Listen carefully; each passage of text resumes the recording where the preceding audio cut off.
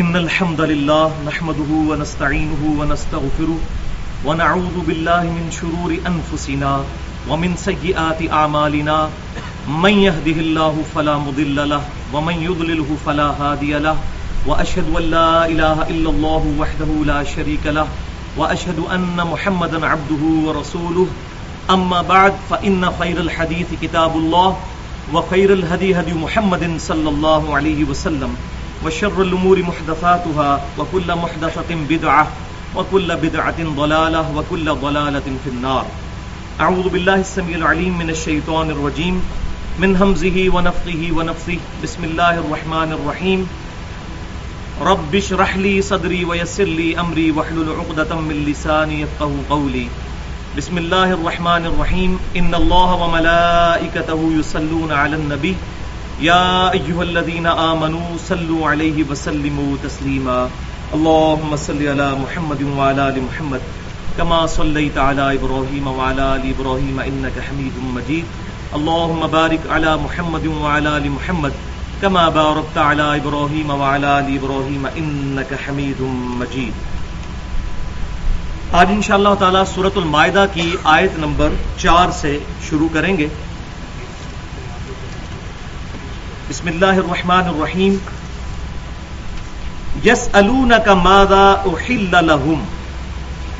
اے محبوب صلی اللہ علیہ وسلم، یہ آپ سے پوچھتے ہیں کہ ان کے لیے کون سی چیزیں حلال ہیں. قل احل لکم الطیبات. آپ فرما دیجئے صلی اللہ علیہ وسلم کہ تمام پاکیزہ چیزیں تمہارے لیے حلال کر دی گئی ہیں. یعنی ایک جملے میں کیٹاگوریکل مینشن کر دیا کہ جتنی پاکیزہ چیزیں ہیں وہ تمام کی تمام حلال ہیں، پاک ہیں، سوائے ان چیزوں کے جن کا پیچھے 11 چیزیں جن کا بیان گزر چکا. تو تمام پاکیزہ چیزیں چاہے ان کے بارے میں نہ بتایا جائے وہ فی نفسی ہی پاک ہی تصور کی جائیں گی. جیسا کہ میں نے پچھلی دفعہ بتایا تھا کہ ہمارے پہلے 300 سال کے مسلمان تو دور کی بات، آج سے 300-400 سال پہلے تک کے جو مسلمان تھے ان کو بھی کینگرو کے بارے میں نہیں پتا تھا. لیکن آج الحمدللہ ہم بڑے وثوق کے ساتھ کینگرو کے بارے میں جانتے ہیں اور قرآن کی روح سے یہ بتا سکتے ہیں کہ وہ حلال ہے، کیونکہ وہ بھی سبزی خور ہے، سبزی خور چوپایا، جس کا پہلے ذکر گزر چکا کہ بہیمت الانعام جتنے ہیں وہ سارے کے سارے تمہارے لیے حلال ہیں. لہذا یہ جو سوال کیا جاتا ہے جی بھینس کہاں حلال لکھی ہوئی ہے، فلاں چیز کہاں حلال لکھی ہے، تو ہم پوچھتے ہیں کہ بھینس حلال لکھی ہے نہیں، پہلے تو یہ بتائیں کہ فقہ حنفی میں یا فقہ شافعی مالکی میں کینگرو حلال لکھا ہے یا نہیں. میں بتاتا ہوں حلال ہے تو آپ میرے مقلد ہو جائیں گے؟ ایسی بات نہیں ہے، بلکہ اجتہاد اور اجماع قیامت تک کے لیے جاری رہے گا، کسی شخصیت پر فکس نہیں ہوگا. ورنہ آج کے دور کے جو مسائل ہیں ان کا ہم کہاں سے رزلٹ نکالیں گے؟ تو تمام پاکیزہ چیزیں تمہارے لیے حلال کر دی گئی ہیں. تو بھینس کا ذکر قرآن حدیث میں موجود ہو یا نہ ہو، میں نے تو بتایا بہیمت الانعام میں اس میں آتی ہے وہ چیز. جتنی چیزیں ہیں جو سبزی خور ہیں سوائے ان کے جن کو حرام کر دیا گیا، جیسا کہ میں نے پچھلی دفعہ بتایا تھا کہ سبزی خور تو گدھا بھی ہے لیکن اس کو حرام کر دیا گیا. صحیح بخاری اور مسلم کی متفق علیہ حدیث ہے کہ آپ صلی اللہ علیہ وسلم نے غزوہ خیبر کے موقع پر گدھے کے گوشت کو قیامت تک کے لیے حرام فرما دیا اور گھوڑوں کا گوشت کھانے کی اجازت دے دی.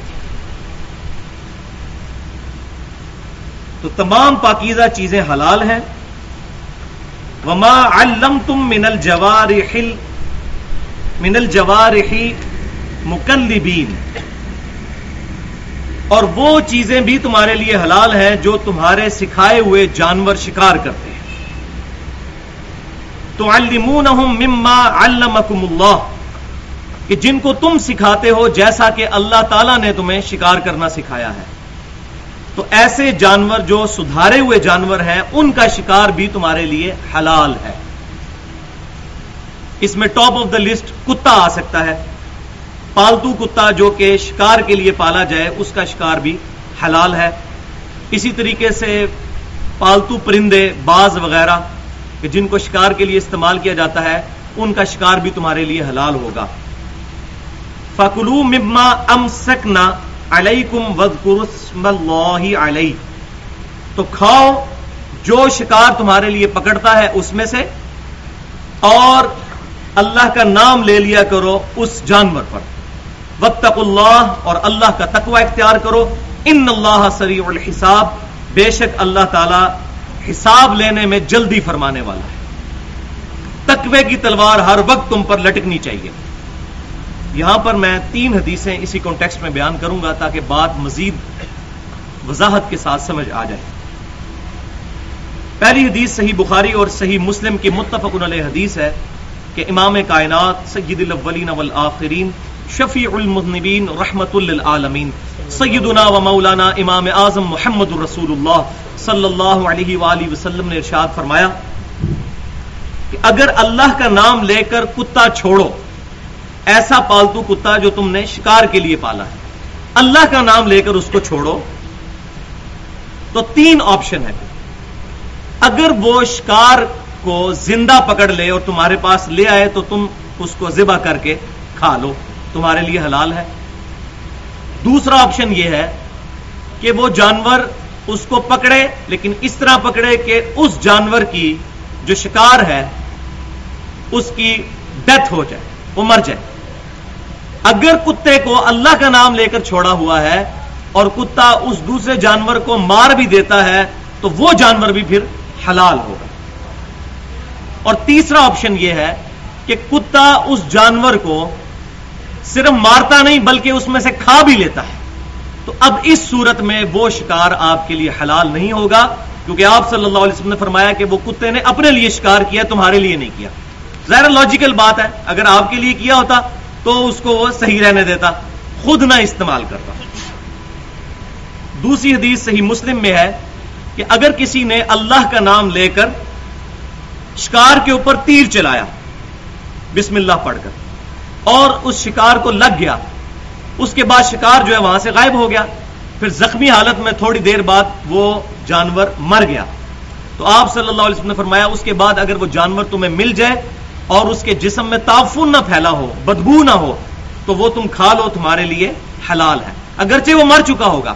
چونکہ تیر جو ہے وہ اللہ کا نام لے کر چھوڑا گیا تھا اس لیے وہ جانور حلال ہوگا. اسی تیر پر آج آپ گولی کو بھی قیاس کر سکتے ہیں، یا چھرے والی جو بندوق ہے اس کو بھی اگر بسم اللہ پڑھ کر یوں چلایا تو جانور کو ذبح کرنا پھر شرط نہیں ہوگا، جس طرح عام جاہل عوام میں مشہور ہے. اگر اللہ کا نام لے کر چلایا تو تیر بھی کاٹنے کا کام بھی کرتا ہے اور خون نکالنے کا، اور یہی کام چھرا بھی اور گولی بھی کرتی ہے. اس کو اس پر قیاس کیا جائے گا. اب یہ مسئلہ فقہ حنفی میں کہیں نہیں لکھا ہوا، اس زمانے میں تو ہے ہی نہیں تھے، تو اب میں یہ بتا رہا ہوں تو آپ میرے مقلد ہو جائیں گے. تو میں ساتھ ساتھ عقیدہ کلیئر کر رہا ہوں کہ امام کائنات صلی اللہ علیہ وسلم کا مبارک دین کسی شخصیت کا محتاج نہیں ہے. ہر بندہ دین میں اپنی کنٹریبیوشن کرتا چلا جائے گا، قیامت تک اجتہاد کا سلسلہ جاری رہے گا، اجماع کا سلسلہ جاری رہے گا. اور تیسری حدیث صحیح مسلم میں ہے کہ آپ صلی اللہ علیہ وسلم نے فرمایا کہ جب بھی جانور کو ذبح کرنے لگو تو اپنی چھری تیز کر کے اس کے ذریعے جانور کو آرام پہنچاؤ. یعنی چھری جو ہے وہ شارپ ہونی چاہیے، تیز ہونی چاہیے. کھنڈی چھری کے ساتھ کریں گے تو جانور کو تکلیف ہوگی. اور میں نے پچھلی دفعہ بھی بتایا تھا کہ ذبح میں اتنی حکمت ہے کہ ذبح جب جانور کیا جاتا ہے اور مکمل اس کی گردن ریموو نہیں کی جاتی تو اس کی برکت یہ ظاہر ہوتی ہے کہ سائنٹیفکلی جب وہ جانور تڑپتا ہے تو اس کے اعصاب کا چونکہ دماغ کے ساتھ رشتہ بھی باقی ہوتا ہے تو اس کی وجہ سے اس میں سے خون نکل جاتا ہے. لیکن اگر جھٹکے کا گوشت ہوگا جس طرح یہ سکھ وغیرہ کرتے ہیں تو اس میں پورے طور پر بلڈ جو ہے وہ اس کے جسم سے نہیں نکلے گا، اور اس میں پھر اندیشہ ہے کہ وہ بیکٹیریاز کے لیے بڑی بہترین میڈیم ہے خون، تو وہ بیماریوں والا جانور ہوگا جب اس کو کھایا جائے گا. یہاں ایک بات یاد رکھیے کہ صحیح بخاری اور صحیح مسلم کی متفق علیہ حدیث ہے کہ آپ صلی اللہ علیہ وسلم نے ارشاد فرمایا کہ جس نے 3 وجوہات کی بنا پر کتا پالا تو وہ تو ٹھیک، لیکن ان 3 وجوہات سے ہٹ کر پالا تو اس پر کیا وعید ہے.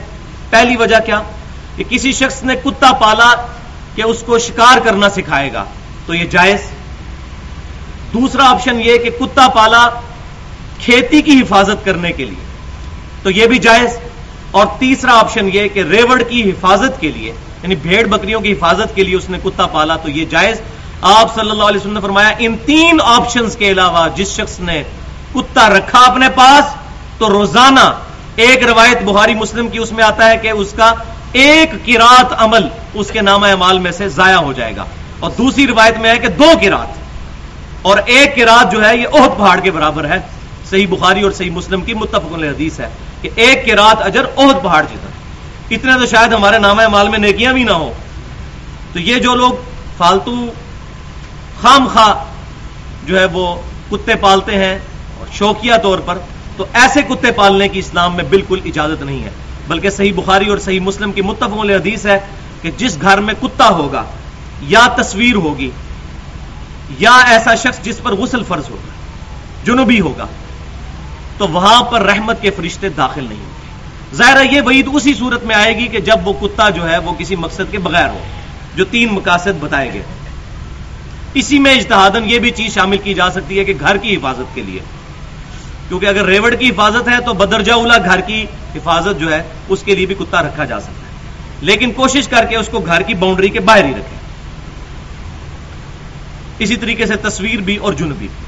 اب تصویر پہ انشاءاللہ مجھے کبھی ٹائم ملا تو میں ڈیٹیل سے بتاؤں گا، بلکہ اشارتاً تو میں نے اجماع کی حجیت والا جو مسئلہ نمبر 31 کے نام سے ہماری ویب سائٹ ahlsunnatpak.com پہ رکھا ہوا ہے، اس میں نے تصویر کا مسئلہ تھوڑا بہت ایڈریس بھی کیا تھا۔ یہ تصویر کون سی ہے جس کے بارے میں یہ وعید ہے، تو یہ الگ ایک ٹاپک ہے، انشاءاللہ کبھی موقع ملا تو اس کو ڈیٹیل کے ساتھ ایڈریس کیا جائے گا۔ الیوم احل لکم الطیبات، آج کے دن تمہارے لیے تمام پاکیزہ چیزیں حلال کر دی گئی ہیں۔ وطعام الذین اوتوا الکتاب، اور کھانا ان لوگوں کا جن کو کتاب دی گئی تھی، یعنی تم سے پہلے جیوز اور کرسچنز، یہود و نصارہ، اہل کتاب کا کھانا بھی تمہارے لیے حلال ہے۔ اہل کتاب میں سے بھی اگر کوئی شخص اللہ کا نام لے کر ذبح کرے گا تو وہ جانور بھی ہمارے لیے حلال ہوگا، اہل کتاب میں سے۔ وطعامکم حل لہم، اور تمہارا کھانا ان کے لیے حلال ہے۔ اسی پر قیاس کرتے ہوئے جو فنیٹک قسم کے لوگ ہیں ان کے لیے بھی میرا قیمتی مشورہ یہ ہے کہ بعض لوگ پوچھتے ہیں، اب ظاہر ہے کہ ہمارے ملک میں فرقہ واریت کی لعنت اس قدر پھیل چکی ہے کہ مسلمان اپنے ہی دوسرے مسلمان بھائی اہل قبلہ سے، اہل کلمہ سے نفرت کرتا ہے۔ تو مجھے کئی بار لوگ فون کر کے پوچھ رہے ہوتے ہیں، تو بریلوی کا فون آئے گا تو وہ پوچھے گا جی اہل حدیث کا ذبح کیا ہوا حلال ہے کہ حرام ہے؟ اہل حدیث کا فون آئے گا تو وہ پوچھے گا بریلوی کا حلال کیا ہوا حلال ہے کہ حرام ہے؟ تو میں پھر ان کو یہ آیت بتاتا ہوں۔ اگلے دن بھی مجھے انگلینڈ سے فون آیا، تو میں نے کہا بھائی اہل کتاب اگر اللہ کا نام لے کر ذبح کریں تو وہ حلال ہے، تو آپ ان کو اہل کتاب جتنا بھی درجہ نہیں دیتے اپنے مکاتب فکر کے بھائیوں کو جو مختلف مکاتب فکر کے ہیں، چاہے بریلوی ہوں، دیوبندی ہوں، اہل حدیث ہوں، شیعہ ہوں، یہ ان سے تو بہتر ہے نا، وہ تو نبی صلی اللہ علیہ وسلم کے منکر ہیں اور یہ نبی صلی اللہ علیہ وسلم کے دیوانے ہیں، زمین و آسمان کا فرق ہے۔ تو اہل کتاب جتنا ہی درجہ رکھ دیا جائے تو کم از کم ہمارے لیے بڑا آسان ہو جائے گا اس معاملے میں۔ والمحصنات من المؤمنات، اور حلال کر دی گئی ہیں محسنہ عورتیں، پاک دامن عورتیں، مومنین عورتوں میں سے تمہارے لیے، یعنی ان سے نکاح کر سکتے ہو۔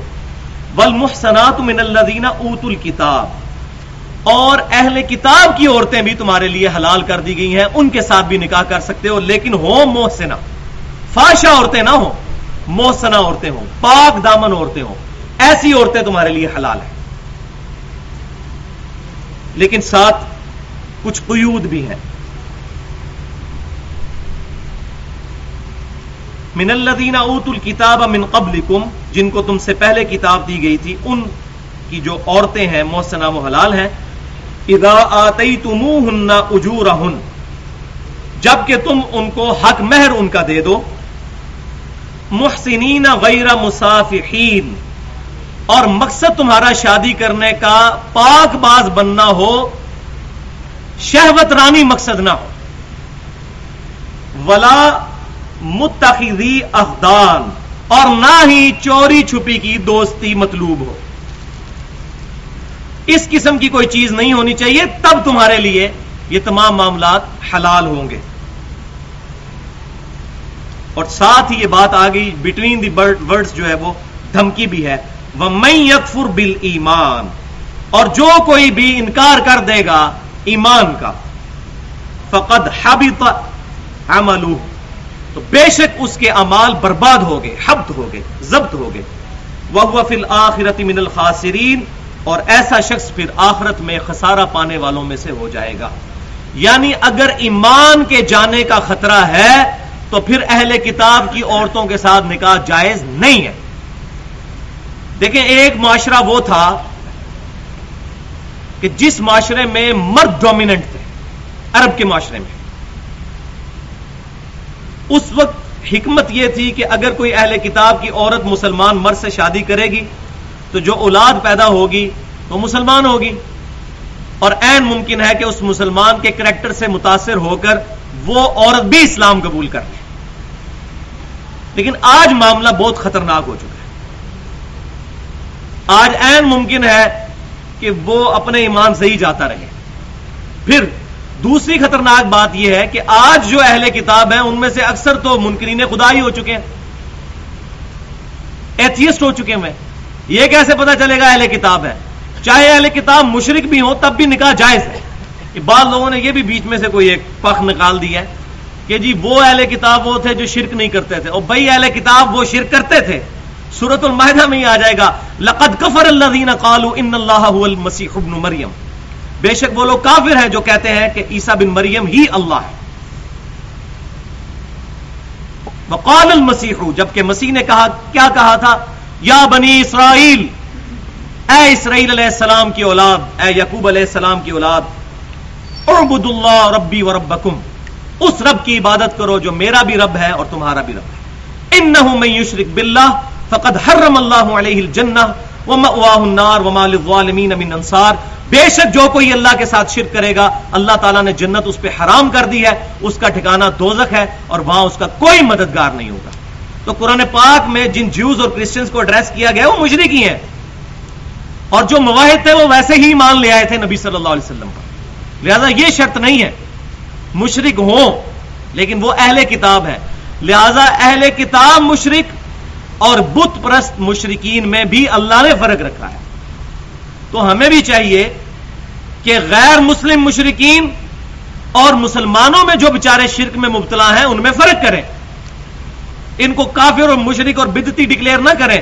اور اسی طریقے سے دوسرے لوگ بھی جو ہے وہ کتاب و سنت کے منہج والوں کو جو بیچارے اپنی طرف سے نہیں حدیث سناتے ہیں آپ کو کہ خدا کے لیے اس حدیث پر چلیں، گستاخ رسول نہ ڈکلیئر کریں ان کو. گستاخ رسول تو وہ ہے جو حدیث سن کر بات پر عمل نہ کرے. جو حدیث بتاتا ہے کہ بھئی صحیح بخاری اور مسلم میں نماز کا طریقہ یہ لکھا ہے، وہ کہاں سے گستاخ رسول ہے؟ گستاخ رسول وہ ہوگا جو نبی صلی اللہ علیہ وسلم کے مقابلے پر اپنے فرقے کے بزرگوں کو پرائرٹی دیتے ہوئے کہے گا ایڈے بڑے بڑے بزرگ پاگل ہیں، وہ ہوگا گستاخ رسول. جو ایمان والا ہے سمعنا واطعنا، سنا اور اطاعت اختیار کی. نبی صلی اللہ علیہ وسلم کی مبارک زبان سے بات نکل گئی اس کو وہ اپنے لیے حرز جاں بنا لیتا. تو یہ اہل کتاب والا معاملہ بھی الحمدللہ اس حوالے سے میں نے ایڈریس کر دیا. اب قرآن پاک کی اہم ترین آیت آ رہی ہے، سورۃ المائدہ کی آیت نمبر 6. ایک آیت کے اندر شریعت اسلامیہ کے 3 بڑے احکام جو طہارت سے ریلیٹڈ ہیں ان کا طریقہ کار آ گیا ہے. نمبر 1 وضو، نمبر 2 غسل، اور نمبر 3 تیمم، اور اس میں ساتھ ہی استنجا کا بھی ذکر موجود ہے. میں پہلے بھی کئی دفعہ بتا چکا کہ سورۃ البقرہ is the blueprint of Islamic sharia. Islamic sharia کا بلیو پرنٹ، ابتدائی خاکہ سورۃ البقرہ ہے. اس میں سارے احکام کا سکیچ آ گیا تھا، وہ ہم نے ڈیٹیل سے الحمدللہ تقریباً 30 لیکچرز میں کور کیا تھا. پھر سورۃ النساء اور سورۃ المائدہ یہ کنکلوژن ہے اسلامک شریعت. تو یہ سورۃ المائدہ تو پرٹیکولر اسلامک شریعت کا کنکلوژن ہے. آخری احکام جو اسلامک شریعت کے ہیں وہ اس صورت میں آئے ہیں. آپ دیکھ لیں یہ بات ہی حلال اور حرام سے شروع ہو رہی ہے. پیچھے ہم پچھلا پورا لیکچر جو ہے 3 آیات صرف کور ہوئی تھی، اور آج بھی آپ یہ دیکھ لیں کہ ایک اور شرعی حکم آنے والا ہے طہارت سے ریلیٹڈ.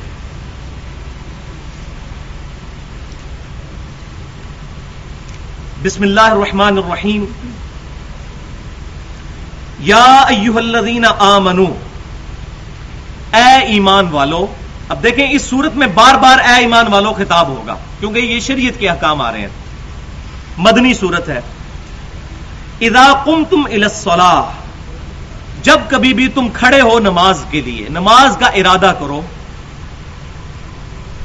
فاغسلوا وجوہکم، تو دھو لیا کرو اپنے چہروں کو. اب یہ وضو کا طریقہ آ رہا ہے. انشاءاللہ پہلے میں یہ آیت نمبر 6 مکمل کروں گا، اس کا ترجمہ اور مختصر سی تفسیر.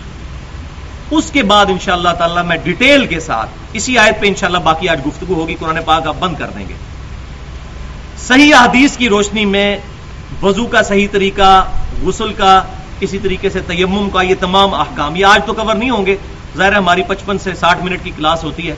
آج بمشکل جو ہے وہ اس میں سے پہلا حصہ جو ہے وہ کور ہوگا، باقی انشاءاللہ اگلی دفعہ کریں گے. لیکن پہلے اس کو ترجمے کے ساتھ پڑھتے جائیں تاکہ بات سمجھ آ جائے. اور یہاں میں ایک جوک کے طور پہ شروع پہ بات بتا دوں آپ کو، یہ ریل جوک ہے.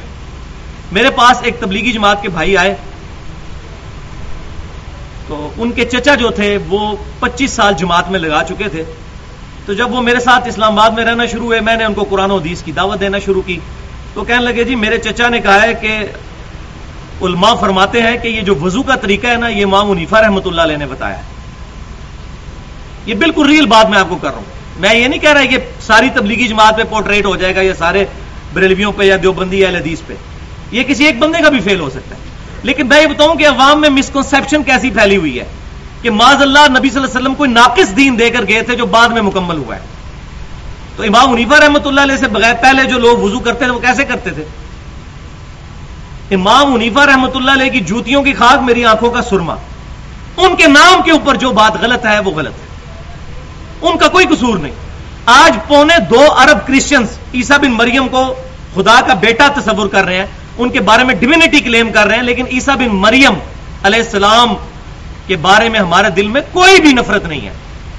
جب ہم یہ قرآن سے آیت پڑھتے ہیں کہ اللہ اس چیز کا ارادہ کرے، سورۃ المائدہ کی آیت نمبر 17 آگے آ جائے گی کہ عیسیٰ کو، ان کی والدہ کو اور سارے زمین میں جتنے لوگ آباد ہیں ان کو ہلاک کر دے، اللہ کا کوئی بگاڑ نہیں سکتا کچھ. تو کیا ہم عیسیٰ بن مریم کی توہین کر رہے ہوتے ہیں قرآن میں یہ پڑھ کے؟ نہیں، ہم بتا رہے ہوتے ہیں توحید اور شرک کا فرق. کیا اللہ تعالیٰ نے گستاخی کی ہے اللہ تعالیٰ عیسیٰ کو، ان کی والدہ کو؟ ایون سورۃ الملک میں تو آیا قل ارأیتم ان اہلکنی اللہ ومن معی او رحمنا فمن یجیر الکافرین من عذاب علیم. اے محبوب صلی اللہ علیہ وسلم آپ فرما دیجئے بالفرض اللہ اگر مجھے ہلاک کر دے، میرے صحابہ کو ہلاک کر دے، تو تمہیں کافروں کون بچائے گا عذاب سے؟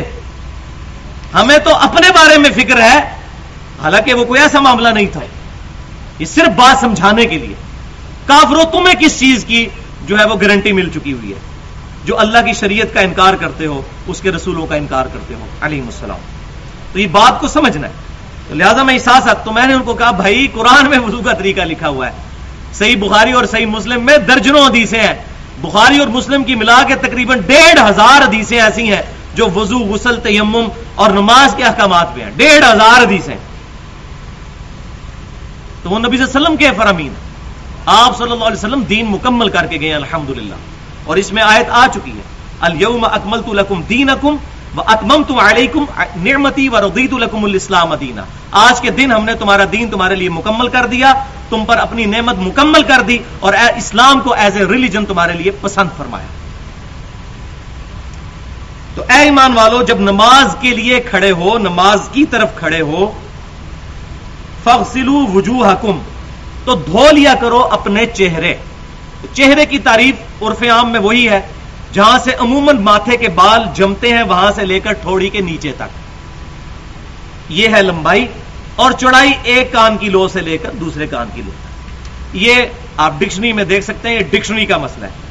اس کو عرف عام میں چہرہ کہا جاتا ہے. تو فرمایا کہ چہروں کو دھو لیا کرو. وَأَيْدِيَكُمْ إِلَى الْمَرَافِقِ، اور اپنے ہاتھوں کو دھو لیا کرو کوہنیوں تک. کوہنیوں تک کا مطلب ہے کوہنیاں بھی اس میں شامل ہیں، اس سے پہلے نہیں، کوہنیاں بھی شامل ہیں اس کو بھی دھو لیا کرو. ید کا لفظ عربی زبان میں یہ پورے بازو کے لیے بھی استعمال ہوتا ہے، کندھے سے لے کر یہاں تک. اسی لیے فرما دیا گیا ساتھ ہی کہ کونیوں تک. وَامْسَحُوا بِرُؤُوسِكُمْ، اور مسح کیا کرو اپنے سروں کا، اپنے سر کا مسح کیا کرو. یہ ترتیب بھی آتی جا رہی ہے، یہ وضو کے فرائض آتے جا رہے ہیں جو مینلی سٹرکچر ہے وضو کی. حالانکہ اس میں کلی کا مسواک کا ذکر نہیں آیا، وہ تمام سنتیں ہیں، وہ احادیث میں ذکر ہے. ایٹ لیسٹ وضو یہ ہونا چاہیے کہ چہرہ دھونا ہے اور دونوں ہاتھ کونیوں سمیت دھونے ہیں، اس کے بعد سروں کا مسح کرنا ہے. اب یہاں ہے سر کا مسح، تو اس سے مراد پورے سر کا ہی مسح ہوگا. یہ جو مشہور کیا نا چوتھائی سر اور اتنا سر، ایسا نہیں ہے. جب سر کا ذکر ہے پورا سر، وہ بخاری مسلم سے حدیثیں بھی آئیں گی کہ آپ صلی اللہ علیہ وسلم پورے سر کا ہی مسح کیا کرتے تھے. وَأَرْجُلَكُمْ إِلَى الْكَعْبَيْنِ، اور ٹخنوں تک، پاؤں بھی کیا دھو یا مسح کرو. اب یہ عربی لنگوسٹک کا تھوڑا سا مسئلہ ہے، اس کو آپ سمجھ لیں، کیونکہ یہاں پر ہی اہل سنت اور اہل تشیع کا اختلاف شروع ہوتا ہے.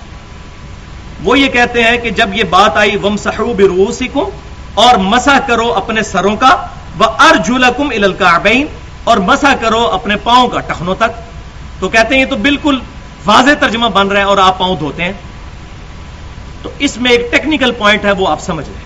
وہ یہ ہے وَامْسَحُوا بِرُؤُوسِكُمْ، یہ بی جو آیا نا بازر بی، یہ حرف جر ہے. بی کے بعد آگے جتنے بھی الفاظ آئیں گے ان کو زیر ملنی چاہیے. جیسے ہم سورۃ النساء میں پہلے پڑھ چکے ہیں، بالکل ماضی قریب میں، یا ایھا الذین آمنوا آمنوا باللہ ورسولہ، باللہ ورسولہ، ورسولہ نہیں ہے، لام کے اوپر زبر نہیں بلکہ زیر ہے. حالانکہ فی نفسہ رسولہ ہونا چاہیے، لام کے اوپر زبر ہوتی ہے. اسی طریقے سے سورۃ الفتح میں آئے گا لتؤمنوا باللہ ورسولہ، کہ ایمان لاؤ اللہ پر اور اس کے رسول پر. تو با کے بعد جتنی چیزیں آئیں گی وہ زیر میں آئیں گی.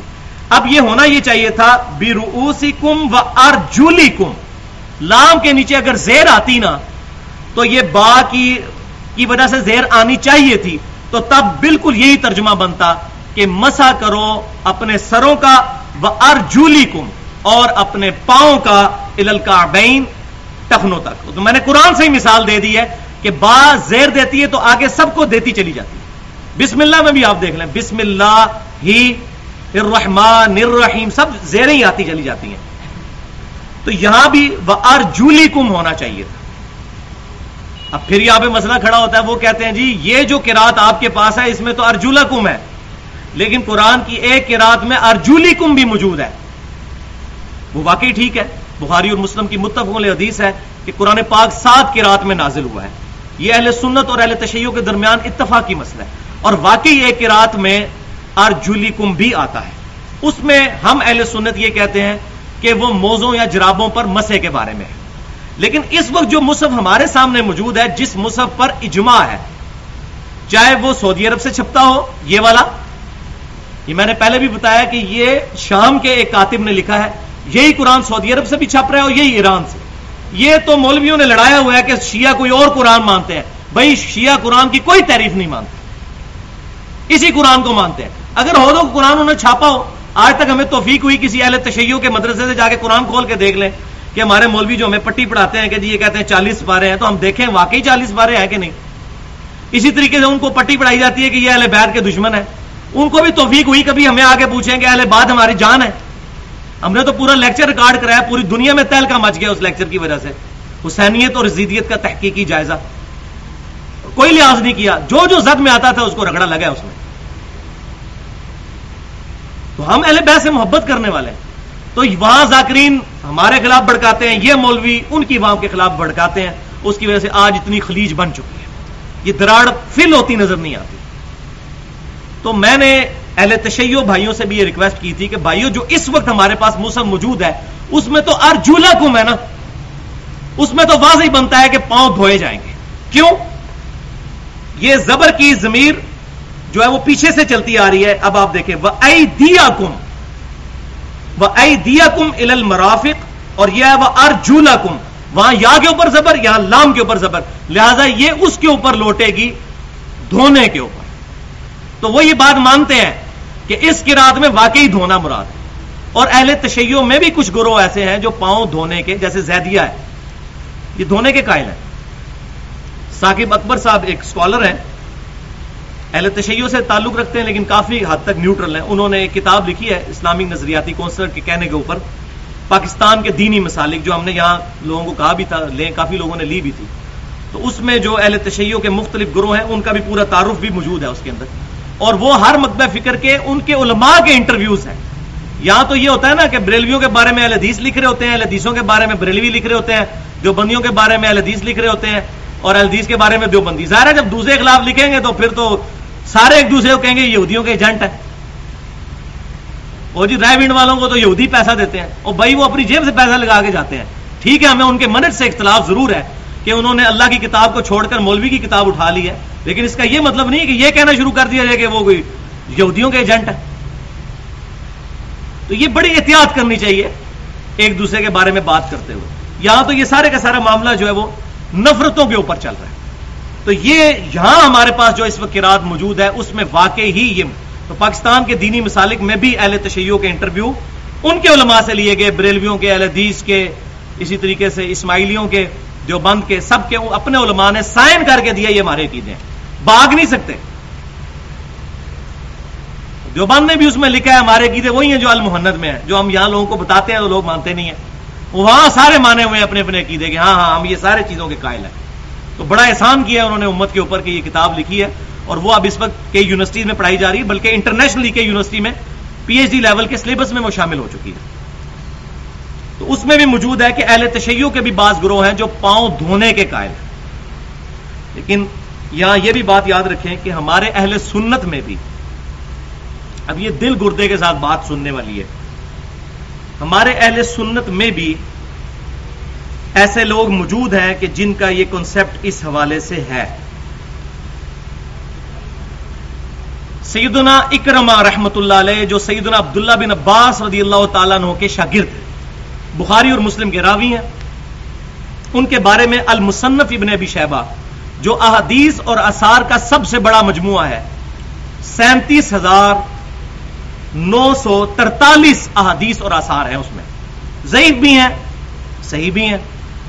صحیح سند کے ساتھ انٹرنیشنل نمبرنگ کے مطابق 178 نمبر روایت ہے. اس میں اکرمہ رحمت اللہ علیہ پاؤں کا مسح کیا کرتے تھے، جرابوں اور موزوں کے بغیر بھی، اور اسی کی طرف لوگوں کو ترغیب دلایا کرتے تھے. تو یہ اہل سنت میں بھی ایسا موقف موجود رہا ہے. لہٰذا یہ میں نے بات اس لیے کی کہ اگر کوئی پاؤں پر مسح کر کے نماز پڑھا دیتا ہے اور آپ کو ان کے پیچھے نماز کہیں پڑھنی پڑ جاتی ہے تو بدگمانی نہ کریں. سعودی عرب میں آپ دیکھ لیں، ایک امام ہوتا ہے، پیچھے اہل سنت کھڑے ہیں، پیچھے اہل تشیع کھڑے ہیں. اہل سنت کے سارے گروہ اسی امام کے پیچھے ہیں، چاہے بریلوی ہوں، دیوبندی ہوں، اہل حدیث ہوں، سلفی ہوں. یہاں آگے پھر لادا اپنی مسجد ہے. تو وہ صحیح بخاری میں جو حدیث ہے میں اکثر کوٹ کرتا ہوں، امام بخاری نے پورا چیپٹر باندھا ہے بدعتی اور باغی کے پیچھے نماز پڑھنے کا حکم. اس میں سیدنا عثمان بن عفان رضی اللہ تعالیٰ عنہ کا قول صحیح سند کے ساتھ لے کے آئے، صحیح بخاری میں. جب باغیوں نے ان کو قید کر لیا تو لوگوں نے آگے پوچھا کہ باغیوں نے مسجد نبوی پر قبضہ کر لیا، یہ ہمیں نمازیں پڑھاتے ہیں، ہم ان کے پیچھے نمازیں پڑھ لیا کریں. تو سیدنا عثمان رضی اللہ تعالیٰ عنہ نے فرمایا نماز ہی تو ایک مسلمانوں کا اجماعی اچھا کام ہے، اچھے کاموں میں ان کا ساتھ دو، برائی میں ان سے الگ رہو، ان کے پیچھے نمازیں پڑھو. یہ سیدنا عثمان کا فتویٰ ہے، علیکم بسنتی وسنت الخلفاء الراشدین المہدیین. اس سے یہ بھی بات پتہ چلی کہ وہ جو باغی تھے وہ کافر نہیں تھے، ان میں سے کئی صحابہ بھی تھے اور کئی تابعین بھی تھے جو بعض وجوہات کی بنا پر سیدنا عثمان سے ناراض تھے. اب یہ علیحدہ ٹاپک ہے، انشاءاللہ کبھی موقع ملا تو اس کو بھی ایڈریس کریں گے. بہرحال سیدنا عثمان بھی ان کے بارے میں پازیٹو تھے کہ نمازیں ان کے پیچھے پڑھ لیا کرو. تو یہ میں نے ساتھ آپ کو حوالہ اس لیے بتا دیا تاکہ پتہ چلے کہ کوئی ایسا کریٹیکل ایشو نہیں کہ جس کی وجہ سے نفرتیں پھیلائی جائیں مسلمانوں کے درمیان. وضو کے بعد اب آ رہا ہے وَإِن كُنتُمْ جُنُبًا فَطَّهَّرُوا، اور اگر تم جنب ہو یعنی تم پر غسل فرض ہو تو پھر تم طہارت حاصل کر لیا کرو، یعنی غسل کر لیا کرو. اب غسل عرف عام میں ظاہر ہے کہ عرب کے لوگ جانتے تھے غسل سے مراد کیا ہے، نہانا، لیکن ڈیٹیل میں احادیث میں بھی اس کا ذکر موجود ہے الحمدللہ کہ پوری تفصیل کے ساتھ. وَإِن كُنتُم مَّرْضَىٰ، اور اگر تم ہو مریض، او علی سفر، یا تم سفر پر ہو. سفر میں یہ زیادہ مسئلہ آ سکتا ہے. او جاء احد منکم من الغائط، یا تم میں سے کوئی شخص نچلی جگہ سے آیا ہو، یعنی نچلی جگہ پر لوگ استنجے کے لیے جاتے تھے، استنجا کر کے آیا ہو. او لامستم النساء، یا تم نے اپنی عورتوں کو چھوا ہو، یہ چھونے سے مراد ہے ان کے ساتھ صحبت کی ہو.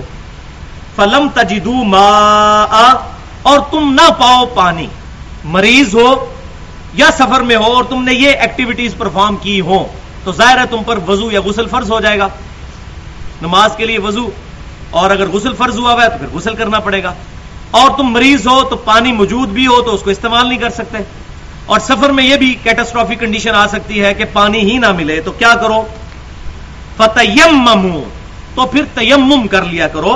اور ساتھ ہی طریقہ بھی بتا دیا، صعیدن طیبن، پاک مٹی کے ساتھ. فامسحوا بوجوہکم، مسح کرو اپنے چہروں کا، یعنی مٹی پر ہاتھ مارا اور اپنے چہرے کا مسح کیا. پھونک مار کے جو فالتو مٹی ہے وہ اڑا دی. وہ آگے احادیث میں جب آئے گا میں ڈیٹیل سے انشاءاللہ بتاؤں گا مسائل. مسح کرو اپنے چہروں کا. وَأَيْدِيَكُم مِّن، اور اپنے ہاتھوں کا بھی مسح کر لیا کرو. اب یہاں وہ الفاظ نہیں آئے جو وضو کے لیے آئے تھے. کیا آئے تھے الفاظ؟ وَأَيْدِيَكُمْ إِلَى الْمَرَافِقِ، کہ اپنی کوہنیوں تک دھو. یہاں کوہنیوں کا ذکر نہیں آیا. اسی وجہ سے اہل سنت میں پھر اختلاف پیدا ہو گیا کہ یہ ہاتھ کا جو مسح کرنا ہے یہ کلائیوں تک کرنا ہے یا کوہنیوں تک کرنا ہے. تو قرآن کا اسلوب تو یہی بتا رہا ہے کہ ہاتھوں کا مسح کرنا ہے. اور میں نے بتایا کہ ہاتھ یہاں سے لے کر شولڈر تک بھی بولا جاتا ہے، لیکن عرف عام میں جب بھی ہاتھ بولا جائے گا اس سے مراد کلائی تک کا ہی ہاتھ ہوگا، کیونکہ آگے چل کے آئے گا کہ چور کے ہاتھ کاٹے جائیں تو یہاں سے نہیں کاٹنے، وہ یہاں سے کٹتے ہیں نہ یہاں سے کٹتے ہیں. باقی حدیث بھی صحیح بخاری اور مسلم کی اسی طرف اشارہ کرتی ہیں کہ ہاتھوں کا مسح ادھر تک ہی کرنا ہے. اور ایک دفعہ ضرب لگائی زمین پر، یوں کیا چہرے کا مسح، اس کے بعد یوں. That's all. لیکن اہل سنت ہی میں ایک تابعی ایسے ہیں کہ جن سے صحیح سند کے ساتھ المصنف ابن ابی شیبہ میں انٹرنیشنل نمبرنگ کے مطابق 1684 نمبر روایت ملتی ہے. ابن شہاب زہری رحمۃ اللہ علیہ المتوفا 124 ہجری، بہت بڑے تابعی ہیں، بخاری اور مسلم کے راوی ہیں. وہ اس بات کے قائل تھے کہ تیمم میں 2 ضربیں لگائی جائیں، ایک دفعہ ضرب لگا کر چہرے کا مسح کیا جائے اور دوسری دفعہ ضرب لگا کر کوہنیوں سمیت بازوؤں کا مسح کیا جائے. تو یہ ایک تابعی کا قول بھی موجود ہے، جس طرح میں نے وہاں بھی ایک تابعی کا بتایا، یہاں بھی تابعی. لیکن ایک بات یاد رکھیے گا، تابعی کا قول اسی وقت حجت ہوتا ہے اور دلیل ہوتا ہے جب تک اس کا قول صحابہ کرام اور نبی صلی اللہ علیہ وسلم کی مخالفت میں نہ ہو. اور مخالفت کا فیصلہ تب ہوگا جب ہمیں مخالفت میں کوئی چیز مل جائے. اگر نہ ملے تو وہ تابعی کا قول ایکسیپٹیبل ہوگا. جیسے میں نے بتایا، نہ نبی صلی اللہ علیہ وسلم سے، نہ کسی صحابی سے، نہ کسی تابعی سے یہ بات ثابت ہے کہ مونچھیں صاف کی جائیں. ایک تبع تابعی ہیں سفیان بن عیینہ رحمۃ اللہ علیہ المتوفا 193 ہجری، ان سے ثابت ہے کہ وہ مونچھیں صاف کیا کرتے تھے. لیکن چونکہ صحابہ تابعین میں اس کی مخالفت نہیں ملتی لہذا مونچھیں صاف کرنے کو جائز سمجھتے ہیں. سنت نہیں ہے، جائز ہے. لیکن اگر مخالفت مل جائے، جیسا کہ المصنف ابن ابی شیبہ میں صحیح سند کے ساتھ ہے کہ عبداللہ بن عمر رضی اللہ تعالیٰ عنہ ایسے شخص کو کنکریاں مارا کرتے تھے جو رکوع میں جاتے وقت اور رکوع سے اٹھتے وقت رفع الیدین نہیں کرتا تھا، کیونکہ لوگ سستی کی وجہ سے چھوڑ گئے تھے کہ یہ سنت ہی ہے، چھوڑ دو. اب جیسے کئی لوگوں نے امامے کی سنت چھوڑ دی، کر لو. کئی لوگ سر ڈھانپنا ہی چھوڑ گئے کہ جی سنت ہی ہے، ننگے ساری نماز پڑھ لو، خیر ہے. اسی طریقے سے اس وقت لوگوں نے کہا کہ جی خیر ہے، یہ رفع الیدین سنت ہی ہے تو چھوڑ دو. تو تابعین میں یہ سنت چھوٹنی شروع ہوئی اور آج ایک پورا مکتبہ فکر ہے جو کہتا ہے منسوخ ہو گیا. حالانکہ یہ کبھی بھی اسلام میں یہ نظریہ نہیں رہا تھا. جتنی روایتیں پیش کی جاتی ہیں محدثین نے خود ضعیف ڈکلیئر کی ہوئی ہیں, کسی مکتبہ فکر کے مولوی نے نہیں, اس زمانے کے محدثین. تو اس طریقے سے جب سنت چھوٹتی ہے تو پھر وہ مسئلے کھڑے ہونا شروع ہو جاتے ہیں. تو اگر کوئی یہ کر بھی لیتا ہے تو ہم اس کو کوئی بدعتی نہیں کہتے, ٹھیک ہے وہ اضافی عملی کر رہا ہے, لیکن احادیث کا اسلوب یہی بتاتا ہے کہ یہ ہاتھوں کا مسا یہاں تک ہوگا. وہ انشاءاللہ آگے آ جائیں گی, میں ڈیٹیل سے بتاؤں گا. اب ایک اسلامک جو فلسفہ ہے اس کی بڑی زبردست بات آ رہی ہے. ما یرید اللہ لیجعل علیکم من حرج, اللہ تعالیٰ تم پر کوئی حرج نہیں چاہتا, تم پر کوئی سختی نہیں فرمانا چاہتا. معاذ اللہ, اللہ تعالیٰ کوئی فنیٹک نہیں ہے کہ تمہیں وہ شریعت کی پابندیوں میں جکڑ کے کوئی خوشی محسوس کرتا ہے کہ ہاں جی پھنس گئے نے کرن نہیں. اللہ تعالیٰ آسانی چاہتا ہے, ورنہ تو فرماتا ہے کہ ٹھیک ہے جی جناب ڈھونڈو پانی جہاں سے ملتا ہے, کھودو کنواں, نہیں تیمم کر. آسانی چاہتا ہے اللہ تعالیٰ تمہارے. ولاکن یرید, بلکہ اللہ تعالیٰ تو چاہتا ہے لیطہرکم, کہ تمہیں پاک صاف کر دے. وَلِيُتِمَّ نِعْمَتَهُ, اور اپنی نعمت تم پر تمام کر دے, مکمل کر دے. اور نعمت کیا ہے؟ دین اسلام. نعمتہ علیکم لعلکم تشکرون, تم پر اپنی نعمت تمام کر دے تاکہ تم اس کے شکر گزار بندے بن جاؤ. تو یہ آیت ہماری مکمل ہوئی. ابھی تقریباً 20 منٹ آج کے درس کے باقی ہیں, تو میں اب آ جاتا ہوں احادیث کی طرف. اب آپ قرآن پاک بند کر لیجئے تاکہ ہم احادیث کی روشنی میں اس چیز کو ذرا ایلبریٹ کر لیں. تو یہ سورۃ المائدہ کی آیت نمبر 6 میں 3 بڑے احکام, وضو, غسل اور تیسرا تیمم, اس کا ذکر ہے. اسلامک جو شریعت کا فلسفہ ہے وہ ایک حدیث کے اندر نبی صلی اللہ علیہ وسلم نے بیان فرما دیا, اور وہ ہے صحیح مسلم کی حدیث, الطہور شطر الایمان, صفائی نصف ایمان ہے. یہ چابی ہے اسلامک شریعت کا جو فلسفہ ہے صفائی اور طہارت کا, کہ صفائی نصف ایمان ہے. آدھا ایمان ڈیپینڈنٹ ہے صفائی کے اوپر. لہذا یہ صفائی اور طہارت کے احکام سیکھنا ہر مسلمان پر فرض ہے. آدھا ایمان جو ہے, اس سے یہ بات بھی پتہ چلی کہ اعمال ایمان میں داخل ہے. وہ جو مرجیہ کا عقیدہ تھا کہ ایمان جو ہے وہ اس میں اعمال داخل نہیں ہے, وہ اہل سنت کے خلاف ہے. اہل سنت ایمان کی ڈیفینیشن میں 3 چیزیں لے کر آتے ہیں. پہلی چیز اقرار باللسان, زبان سے اقرار کرنا. دوسری چیز تصدیق بالقلب, دل سے تصدیق بھی کرنا ایمان کی. اور تیسری چیز عمل بالجوارح, اپنے اعمال کے ساتھ ایکٹ بھی کرنا دین کے اوپر. تو یہ طہارت جو ہے یہ کوئی عقیدے کا نام تو نہیں ہے, یہ تو پریکٹیکلی کرنے کا نام ہے. وضو, غسل, یا اسی طریقے سے نجاست کا دور کرنا. تو یہاں جو فرمایا گیا طہارت نصف ایمان ہے, تو ایمان کا حصہ نبی صلی اللہ علیہ وسلم نے عمل کو بھی قرار دیا. لہذا جو مرجیہ کا عقیدہ ہے, جو کافی حد تک حنفیوں کے اندر بھی آیا, وہ اہل سنت کی راہ سے ہٹا ہوا عقیدہ ہے. اب اس کانٹیکسٹ میں چونکہ میں نے تفصیلی گفتگو کرنی ہے, لہذا شروع میں 2 ٹرمینالوجی سمجھ لیجیے. نمبر 1 حقیقی نجاست, اور نمبر 2 حکمی نجاست.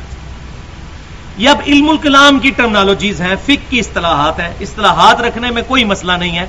میرا پورا مسئلہ نمبر 41 کے نام سے اہل سنت پاک .com پہ رکھا ہوا ہے کہ جو مختلف اصطلاحات جو ڈیوائز کی جاتی ہیں چیزوں کو سمجھانے کے لیے, تو یہ شروع سے طریقہ کار ہے, اس میں کوئی بدعت والا معاملہ نہیں ہے.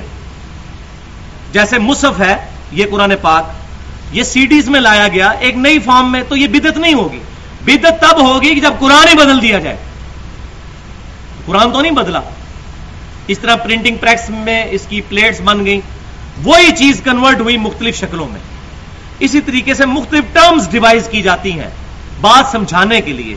تو ایسی اصطلاحات کا استعمال کرنا کوئی بدعت نہیں ہے, بلکہ صحیح بخاری میں ایک پورا چیپٹر ہے کہ نبی صلی اللہ علیہ وسلم نے بیان فرمایا کہ اللہ تعالیٰ جس کے ساتھ بھلائی کا ارادہ فرماتا ہے اسے دین کی فقہ عطا فرما دیتا ہے.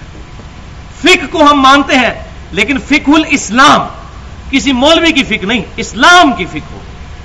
پرٹیکولر کسی ایک بندے پر جامد نہ ہو، سلف کا منہج ہو، صحابہ، تابعین، تبع تابعین، سب کی رائے کو دیکھ کر ایک آپٹیمل سولوشن نکالا جائے کہ جمہور کی رائے کیا ہے، کسی ایک بندے کے پیچھے نہیں۔ جب بندے کے پیچھے چلیں گے تو وہ ایک ہی بندہ ہو سکتا ہے جو غلطیوں سے پاک ہو، اور وہ میرا امام، امام اعظم سیدنا امام الانبیاء والمرسلین محمد رسول اللہ صلی اللہ علیہ وسلم کی مبارک صاحب، ان کے علاوہ کوئی شخص پاک نہیں ہو سکتا، معصوم عن الذنوب نہیں ہو سکتا۔ یہی وجہ ہے کہ امام احمد بریلوی صاحب نے فتاوی رضویہ کے اندر یہ بات لکھی کہ اگرچہ میں حنفی ہوں اور مجھے یہ بات پتہ ہے کہ امام حنیفہ مدینے کو حرم نہیں مانتے تھے، لیکن میرے تک بخاری اور مسلم کی احادیث پہنچی ہیں، میں مدینے کو حرم مانتا ہوں۔ تو اپنے امام کی بغاوت کی انہوں نے، کیوں؟ حدیث مل گئی۔ پھر انہوں نے پوری نعت لکھی، حاجیو آؤ شہنشاہ کا روزہ دیکھو، کعبہ تو دیکھ چکے، کعبے کا کعبہ دیکھو۔ آج الحمدللہ ہمارے دیوبندی بھائی بھی، بریلوی بھائی بھی اور سلفی بھی سب مدینے کو حرم مانتے ہیں۔ امام حنیفہ رحمۃ اللہ علیہ نہیں مانتے تھے، این ممکن ہے ان تک حدیث نہ پہنچی ہو، ان کے بارے میں بھی ہم اس نے ظن رکھتے ہیں۔ تو یہ بات سمجھ لیں، کوئی بندہ بھی بد نیتی کے ساتھ غلط کام نہیں کرتا، لیکن بد نیت وہ ہوتا ہے جو اپنے بزرگ کی غلطی کو بھی صحیح کہنا شروع کر دے۔ اب جب مجھے پتا چل گیا مدینہ حرم ہے، تو اب مجھے امام حنیفہ رحمۃ اللہ علیہ کی بزرگی نہ نظر آئے، نبی صلی اللہ علیہ وسلم کے مقابلے میں کسی بزرگی کی بزرگی نظر نہ آئے۔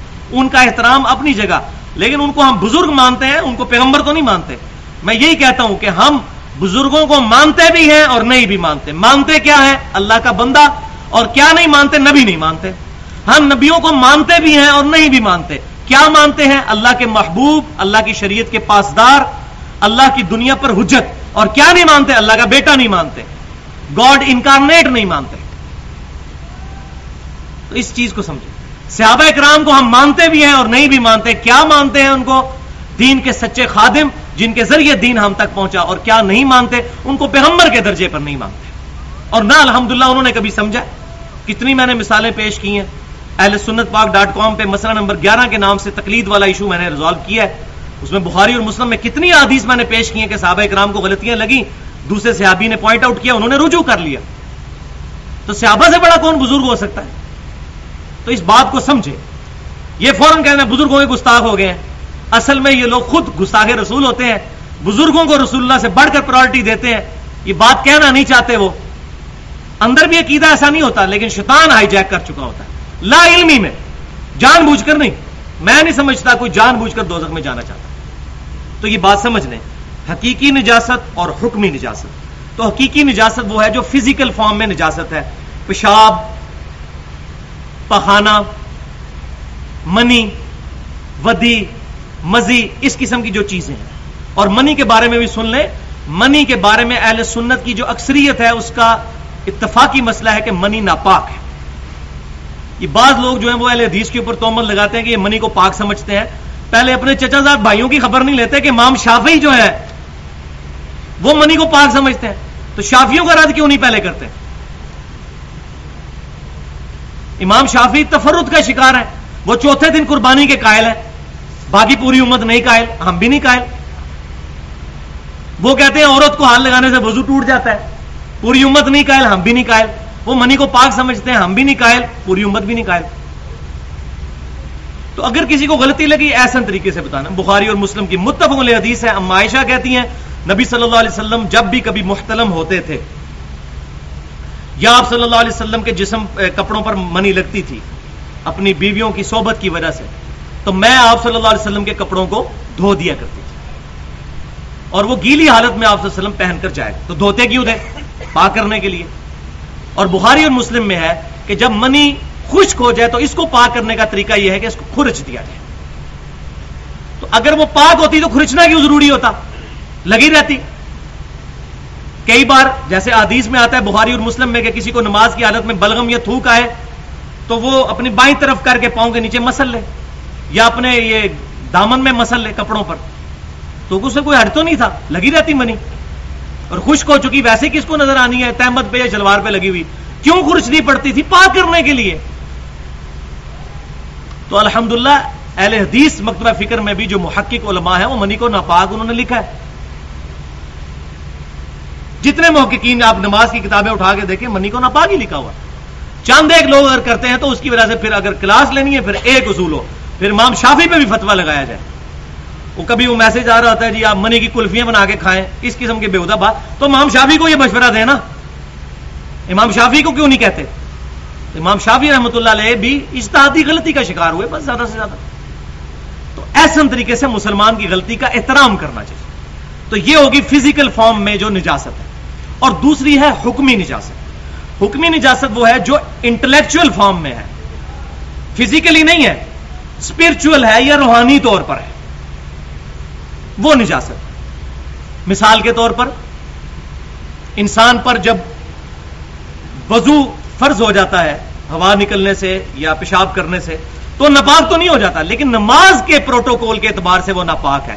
فزیکلی وہ ناپاک نہیں ہے. ایون جس پہ غسل فرض ہو وہ بھی پاک ہے، شریعت کے عبادات کے پروٹوکول کے اعتبار سے وہ ناپاک ہے. وہ آگے میں حدیث بھی بتاتا ہوں. وہ حکمی نجاست ہے کہ اللہ کا حکم ہے. فزیکلی کوئی نجاست نہیں، کوئی ناپاکی نہیں، یہ اللہ کا حکم ہے. یہ روحانی نجاست ہے، فزیکل نہیں. ورنہ جس پہ غسل فرض ہوا ہے وہ اپنے جسم سے منی دور کر لے، پورا نہانے کی ضرورت تو نہیں، اس کو پاک ہو جائے گا، پاک تو ہو جائے گا وہ اتنا کرنے سے. لیکن حکمی اعتبار سے غسل اس وقت تک نہیں اترے گا، عبادت کے اعتبار سے جب تک کہ اس کے مطابق نہیں ہوگا جو نبی صلی اللہ علیہ وسلم نے تعلیم فرمایا. تو یہ حکمی نجاست کو بھی آپ سمجھ لیں. اب اس کانٹیکسٹ میں میں آپ کو احادیث بتاتا ہوں جس سے آپ کو یہ بات کھل کر سامنے آ جائے گی کہ یہ بے وضو ہونا یا بے غسل ہونا یا عورت کا حائضہ ہو جانا یہ حکمی نجاستیں ہیں. حقیقت میں یہ ناپاک نہیں ہوتا. مجھے اکثر فون آ رہے ہوتے ہیں کہ جی وہ عورت حیض میں ہے، بچے کو دودھ پلا سکتی ہے، وہ ناپاک نہیں ہوئی. اب یہ وہ احادیث سن لیں. جنت کے 8 دروازوں کی نسبت سے 8 احادیث، اسی پہ انشاءاللہ ہماری آج گفتگو مکمل ہو جائے گی. 10 منٹ باقی ہیں. پہلی حدیث صحیح بخاری اور مسلم کی متفق علیہ حدیث ہے کہ سیدنا ابو ہریرہ رضی اللہ تعالیٰ عنہ کہتے ہیں کہ مجھ پر ایک دفعہ غسل فرض ہو گیا. نبی صلی اللہ علیہ وسلم وہاں سے گزر رہے تھے. آپ صلی اللہ علیہ وسلم نے میرا ہاتھ پکڑا اور مجھے ساتھ لے گئے اور گپ شپ کرنی شروع کر دی. ایک جگہ جا کے ہم بیٹھ گئے تو آپ صلی اللہ علیہ وسلم گفتگو فرمانے لگے. آپ صلی اللہ علیہ وسلم کسی دوسری طرف متوجہ ہوئے. میں چپ کر کے وہاں سے اٹھا اور جا کر غسل کر کے پھر حضور کے پاس واپس آیا. تو آپ صلی اللہ علیہ وسلم نے فرمایا ابو ہریرہ کہاں چلے گئے تھے؟ تو ان کا یا رسول اللہ صلی اللہ علیہ وسلم مجھے احتلام ہوا تھا، نائٹ فال ہوا تھا، غسل فرض ہو گیا تھا، تو میں اپنا غسل اتارنے کے لیے گیا تھا کیونکہ میں ناپاک تھا. تو آپ صلی اللہ علیہ وسلم نے فرمایا ان المؤمن لا ينجس، بے شک مومن کبھی بھی ناپاک نہیں ہوتا. یہ حدیث ثبوت ہے. غسل فرض ہونے کے باوجود حضور نے فرمایا تم ناپاک نہیں ہو. ہاں عبادت کے اعتبار سے ناپاک ہو، یہ نہیں کہ ہاتھ نہیں لگا سکتے ورنہ حضور کو خود غسل کرنا پڑ جاتا ہے، کوئی ناپاک چیز کو ہاتھ لگایا، ایسی بات نہیں. دوسری حدیث صحیح مسلم میں سیدہ عائشہ کہتی ہیں کہ نبی صلی اللہ علیہ وسلم اعتکاف میں بیٹھے ہوئے تھے. آپ صلی اللہ علیہ وسلم نے مسجد نبوی کا جو بائیں طرف کا دروازہ جو آج بھی روزہ شریف والا دروازہ ہے، وہ مسجد نبوی شریف میں آپ قبلہ رخ ہوں تو لیفٹ سائڈ پہ جو دروازہ ہے وہ آپ صلی اللہ علیہ وسلم کے حجرہ شریف کا دروازہ. اب تو مسجد نبوی میں آ گیا، پہلے نہیں تھا. تو وہاں سے آپ صلی اللہ علیہ وسلم نے اپنا بوریا اعتکاف کی حالت میں سیدہ عائشہ کو پکڑایا. تو سیدہ عائشہ نے عرض کیا اللہ کے رسول صلی اللہ علیہ وسلم میں تو حائضہ ہوں. تو آپ نے فرمایا حیض تیرے ہاتھوں میں تو نہیں گھس گیا، پکڑ اس کو. تو حائضہ عورت بھی پاک ہے. دیکھیں کیسا زبردست کانسیپٹ ہے.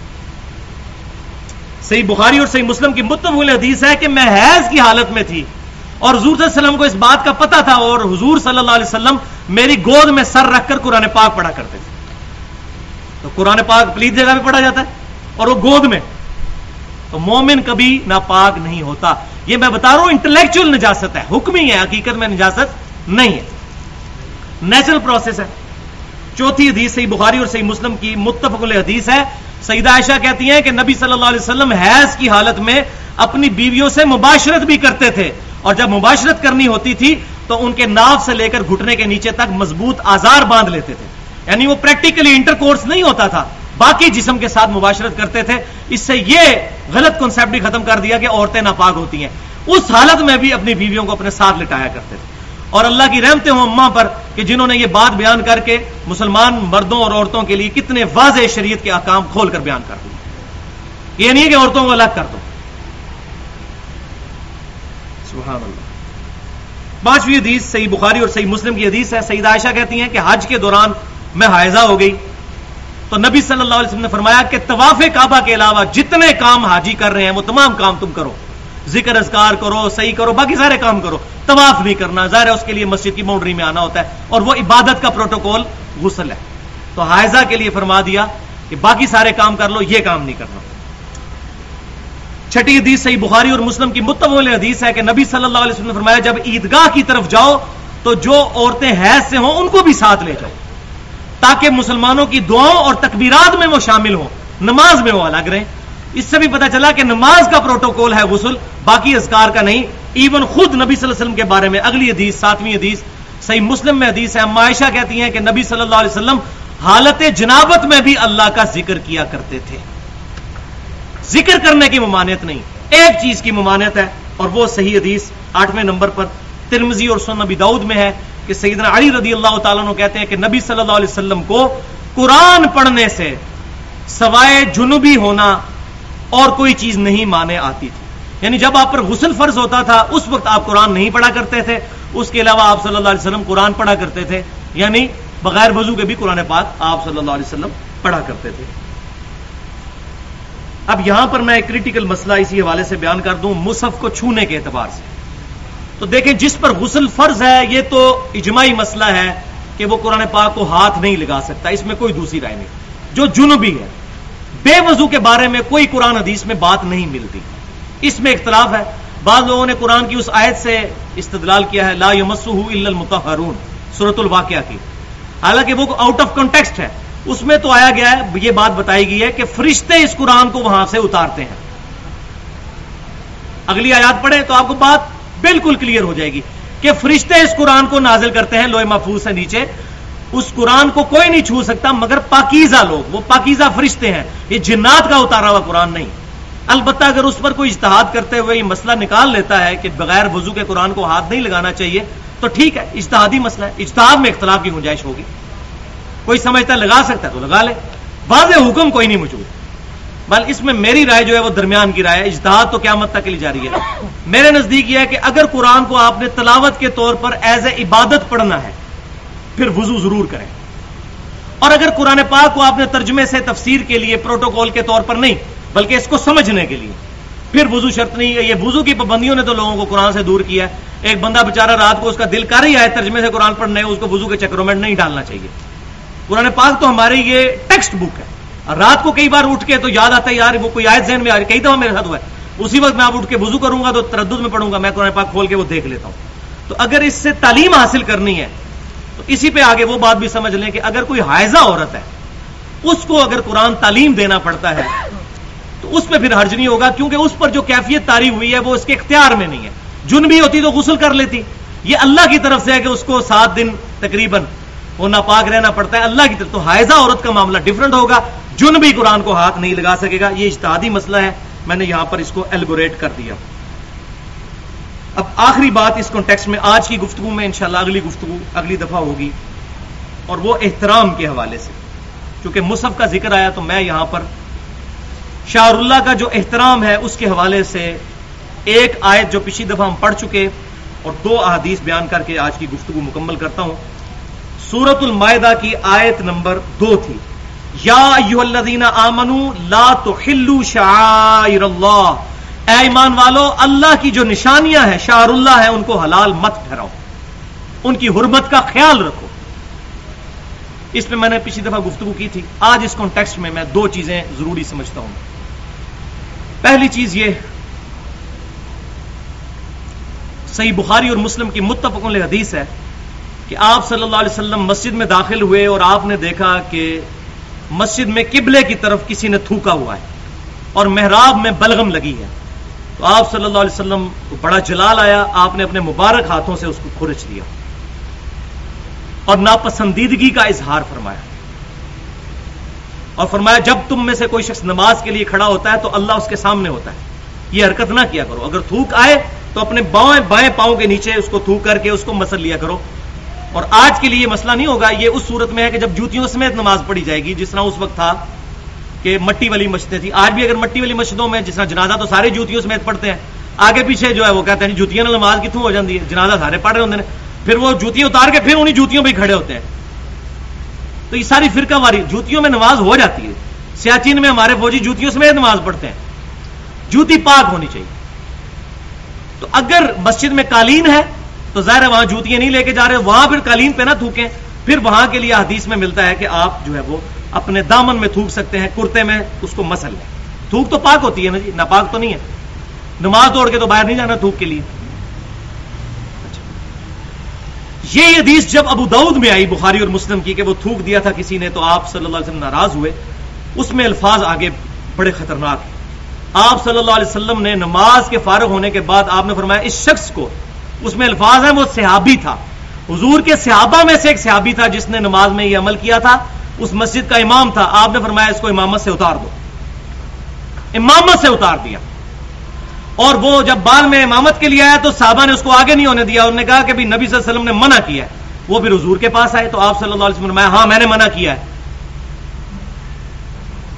پھر راوی کہتے ہیں کہ آپ صلی اللہ علیہ وسلم نے یہ بات بھی کہی کہ تم نے اللہ اور اس کے رسول کو اذیت دی ہے. اللہ پر تھوک گری تھی، رسول اللہ پر گری تھی. خانہ کعبے کا احترام نہیں کیا. وہ آگے آئے گا، بخاری اور مسلم کی متفق علیہ حدیث ہے، کوئی بندہ پیشاب کے لیے بیٹھے نہ قبلے کی طرف منہ کرے نہ پیٹ کرے. لہذا اس سے اجتہاداً یہ مسئلہ پتا چلا. دو مسئلے، ایک تو خانہ کعبہ کی شبیہ والے مسلے بچھا کے ان پہ پاؤں رکھ کے نماز نہیں پڑھنی چاہیے، جو سارے مولوی کرتے ہیں، بریلوی دیوبندی اہل حدیث سارے کرتے ہیں. کوئی پاک نہیں اس مسئلے میں نے دیکھا ہے. یہ کافروں نے ہمارے دل میں شعر اللہ کی تعظیم ختم کرنے کا ایک ذریعہ نکالا. دوسرا مسئلہ یہ نکلا کہ خانہ کعبہ کی طرف ٹانگیں بھی نہیں کرنی چاہیے. حرام نہیں میں کہتا، لیکن اجتہاداً مسئلہ یہ ہے کہ یہ شعر اللہ، آپ کا کوئی بہت بڑا آفیسر ہو یا بہت بڑے مفتی صاحب، آپ ان کی طرف ٹانگ کر کے ایسے بیٹھ دیں، ان کو بڑی بری لگے گی یہ بات. تو خانہ کعبے کی طرف ٹانگ کرنے کی اجازت کیوں دی جاتی ہے؟ لیکن یہ پروٹوکول صرف خانہ کعبے کے لیے. شیخ عبد القادر جیلانی کے مزار کا یہ پروٹوکول نہیں ہے جو یہاں کتا وال لتا ہونے کٹ دو، کعبے والا ہونے اٹھا دو. کیا جھوٹ مشہور کیا ہوا ہے. ایک یہ مسئلہ، اور دوسرا مسئلہ مصحف کے حوالے سے. سنن نبی داؤد میں کتاب الحدود چیپٹر میں صحیح حدیث ہے، نبی صلی اللہ علیہ وسلم کو یہودیوں نے بلایا ایک زنا کا کیس اس کو ریزالو کرنے کے لیے کہ اس پہ کیا سزا ہو.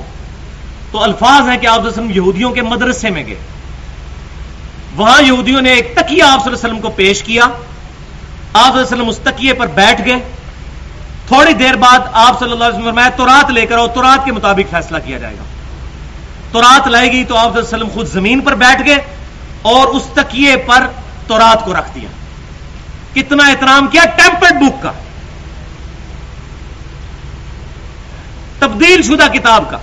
زمین پر خود حضور بیٹھ گئے اور تکیہ اپنی پیٹھ کے نیچے سے نکال کر اس پر وہ تورات رکھ دی. اس سے یہ بات پتا چلی کہ قرآن پاک کو زمین پر نہیں رکھنا چاہیے، اسی لیے ہم نے یہ ڈیسک رکھے ہوئے ہیں. اور تکیے پر قرآن پاک جو رکھ کے ہماری عورتیں پڑھتی ہیں یہ بھی جائز ہے. اور اس سے یہ بھی بات پتا چلی کہ یہ جو مشہور ہے تکیے پہ بیٹھنا نہیں چاہیے، یہ بات غلط ہے، کیونکہ حضور خود اس تکیے پہ بیٹھے ہوئے تھے. بعد میں تو بے حرمتی کی آپ نے، معاذ اللہ استغفر اللہ. تو ایسی بات نہیں ہے، آپ صلی اللہ علیہ وسلم نے بے حرمتی نہیں کی، بلکہ آپ صلی اللہ علیہ وسلم نے تورات کی عزت کی اور تکیہ نکال کے تورات اس پر رکھی. لہذا قرآن پاک کو بھی ہمیں یہی پروٹوکول دینا چاہیے. تو یہ اس حوالے سے میں مصحف کی جو اہمیت ہے وہ واضح کرنا چاہتا تھا تاکہ ہمیں بات بالکل واضح سمجھ آ جائے کہ مصحف کی کیا اہمیت ہے. یہاں میں آخری بات اسی کانٹیکسٹ میں ایک یہ کر دوں تاکہ یہ معاملہ بالکل کنکلوڈ ہو جائے. شعر اللہ کی تعظیم کا مطلب ہرگز یہ نہیں ہے کہ ہر بندے کو اجازت ہے کہ شعر اللہ بناتا پھرے.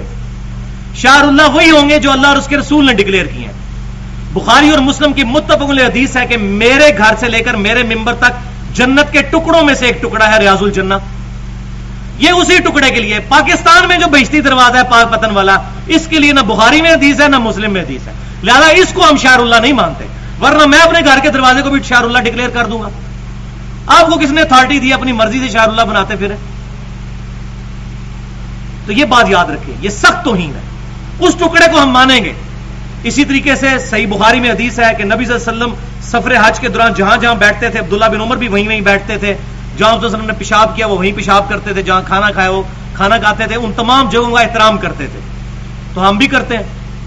لیکن اس سے مراد اگر یہ ہوگا کہ جی بڑی مام ایتھے چلا کٹتے سن، ہوں اے بھی جگہ احترام ہو. یہ دیکھو عبداللہ بن عمر حضور صلی اللہ علیہ وسلم، اس کا مطلب آپ نے بزرگوں کو حضور والا درجہ دیا ہوا ہے، معاذ اللہ استغفر اللہ. یہ بہت بڑی توہین ہے. نبی صلی اللہ علیہ وسلم کا صحیح بخاری میں حدیث ہے کہ صحابہ کرام وضو کا پانی نیچے نہیں گرنے دیتے تھے. مجھے کوئی ضعیف روایت سے ثابت کرے کہ کسی نے ابو بکر صدیق رضی اللہ تعالیٰ کا وضو کا پانی تبرکن لیا ہو، اس پر قیاس کرتے ہوئے جو انہوں نے اپنے ملوں کے بارے میں اور اپنے جوگیوں اور بزرگوں کے بارے صوفیوں کے بارے میں قیاس کیا ہوا ہے. آج آپ ٹی وی پہ دیکھ لیں کتنے مولوی آ گئے ٹی وی پہ، وہ اپنے تبرکات تقسیم کر رہے ہیں. کوئی ان کو پوچھنے والا نہیں ان گستاخوں کو کہ تم نے کس پر قیاس کیا ہوا ہے. بخاری اور مسلم کی متفق علیہ حدیث ہے، نبی صلی اللہ علیہ وسلم نے حجۃ الوداع کے موقع پر اپنے بال مبارک تقسیم کیے. یہاں بزرگ جی شیخ عبد القادر جیلانی دا بال چلتا پیا، اے فلانے بزرگ دا بال ہے. او بھائی صحابہ کے بال نہیں چلے تبرکن آگے، تم نے بزرگوں کے بال چلا دیے. تو یہ میں نے انصاف کیا، یہ پینڈولم کی دونوں ایکسٹریم میں نے بتا دی. ایک شاعر اللہ کا احترام، اس میں غلوب بھی نہیں ہونا چاہیے، جو آیا وہی آیا، اور دوسری طرف بے احترامی بھی نہیں ہونی چاہیے. درمیان میں اہل سنت کا منہج ہونا چاہیے. سبحانک اللہم و بحمدک اشہد ان لا الہ الا انت استغفرک و اتوب الیک. جو میں نے حق بات کی اللہ تعالی ہمارے دلوں میں راسخ فرمائے، اگر کوئی غلط بات منہ سے نکل گئی اللہ تعالی ہمارے دلوں سے معاف کر دے. وما علینا الا البلاغ المبین.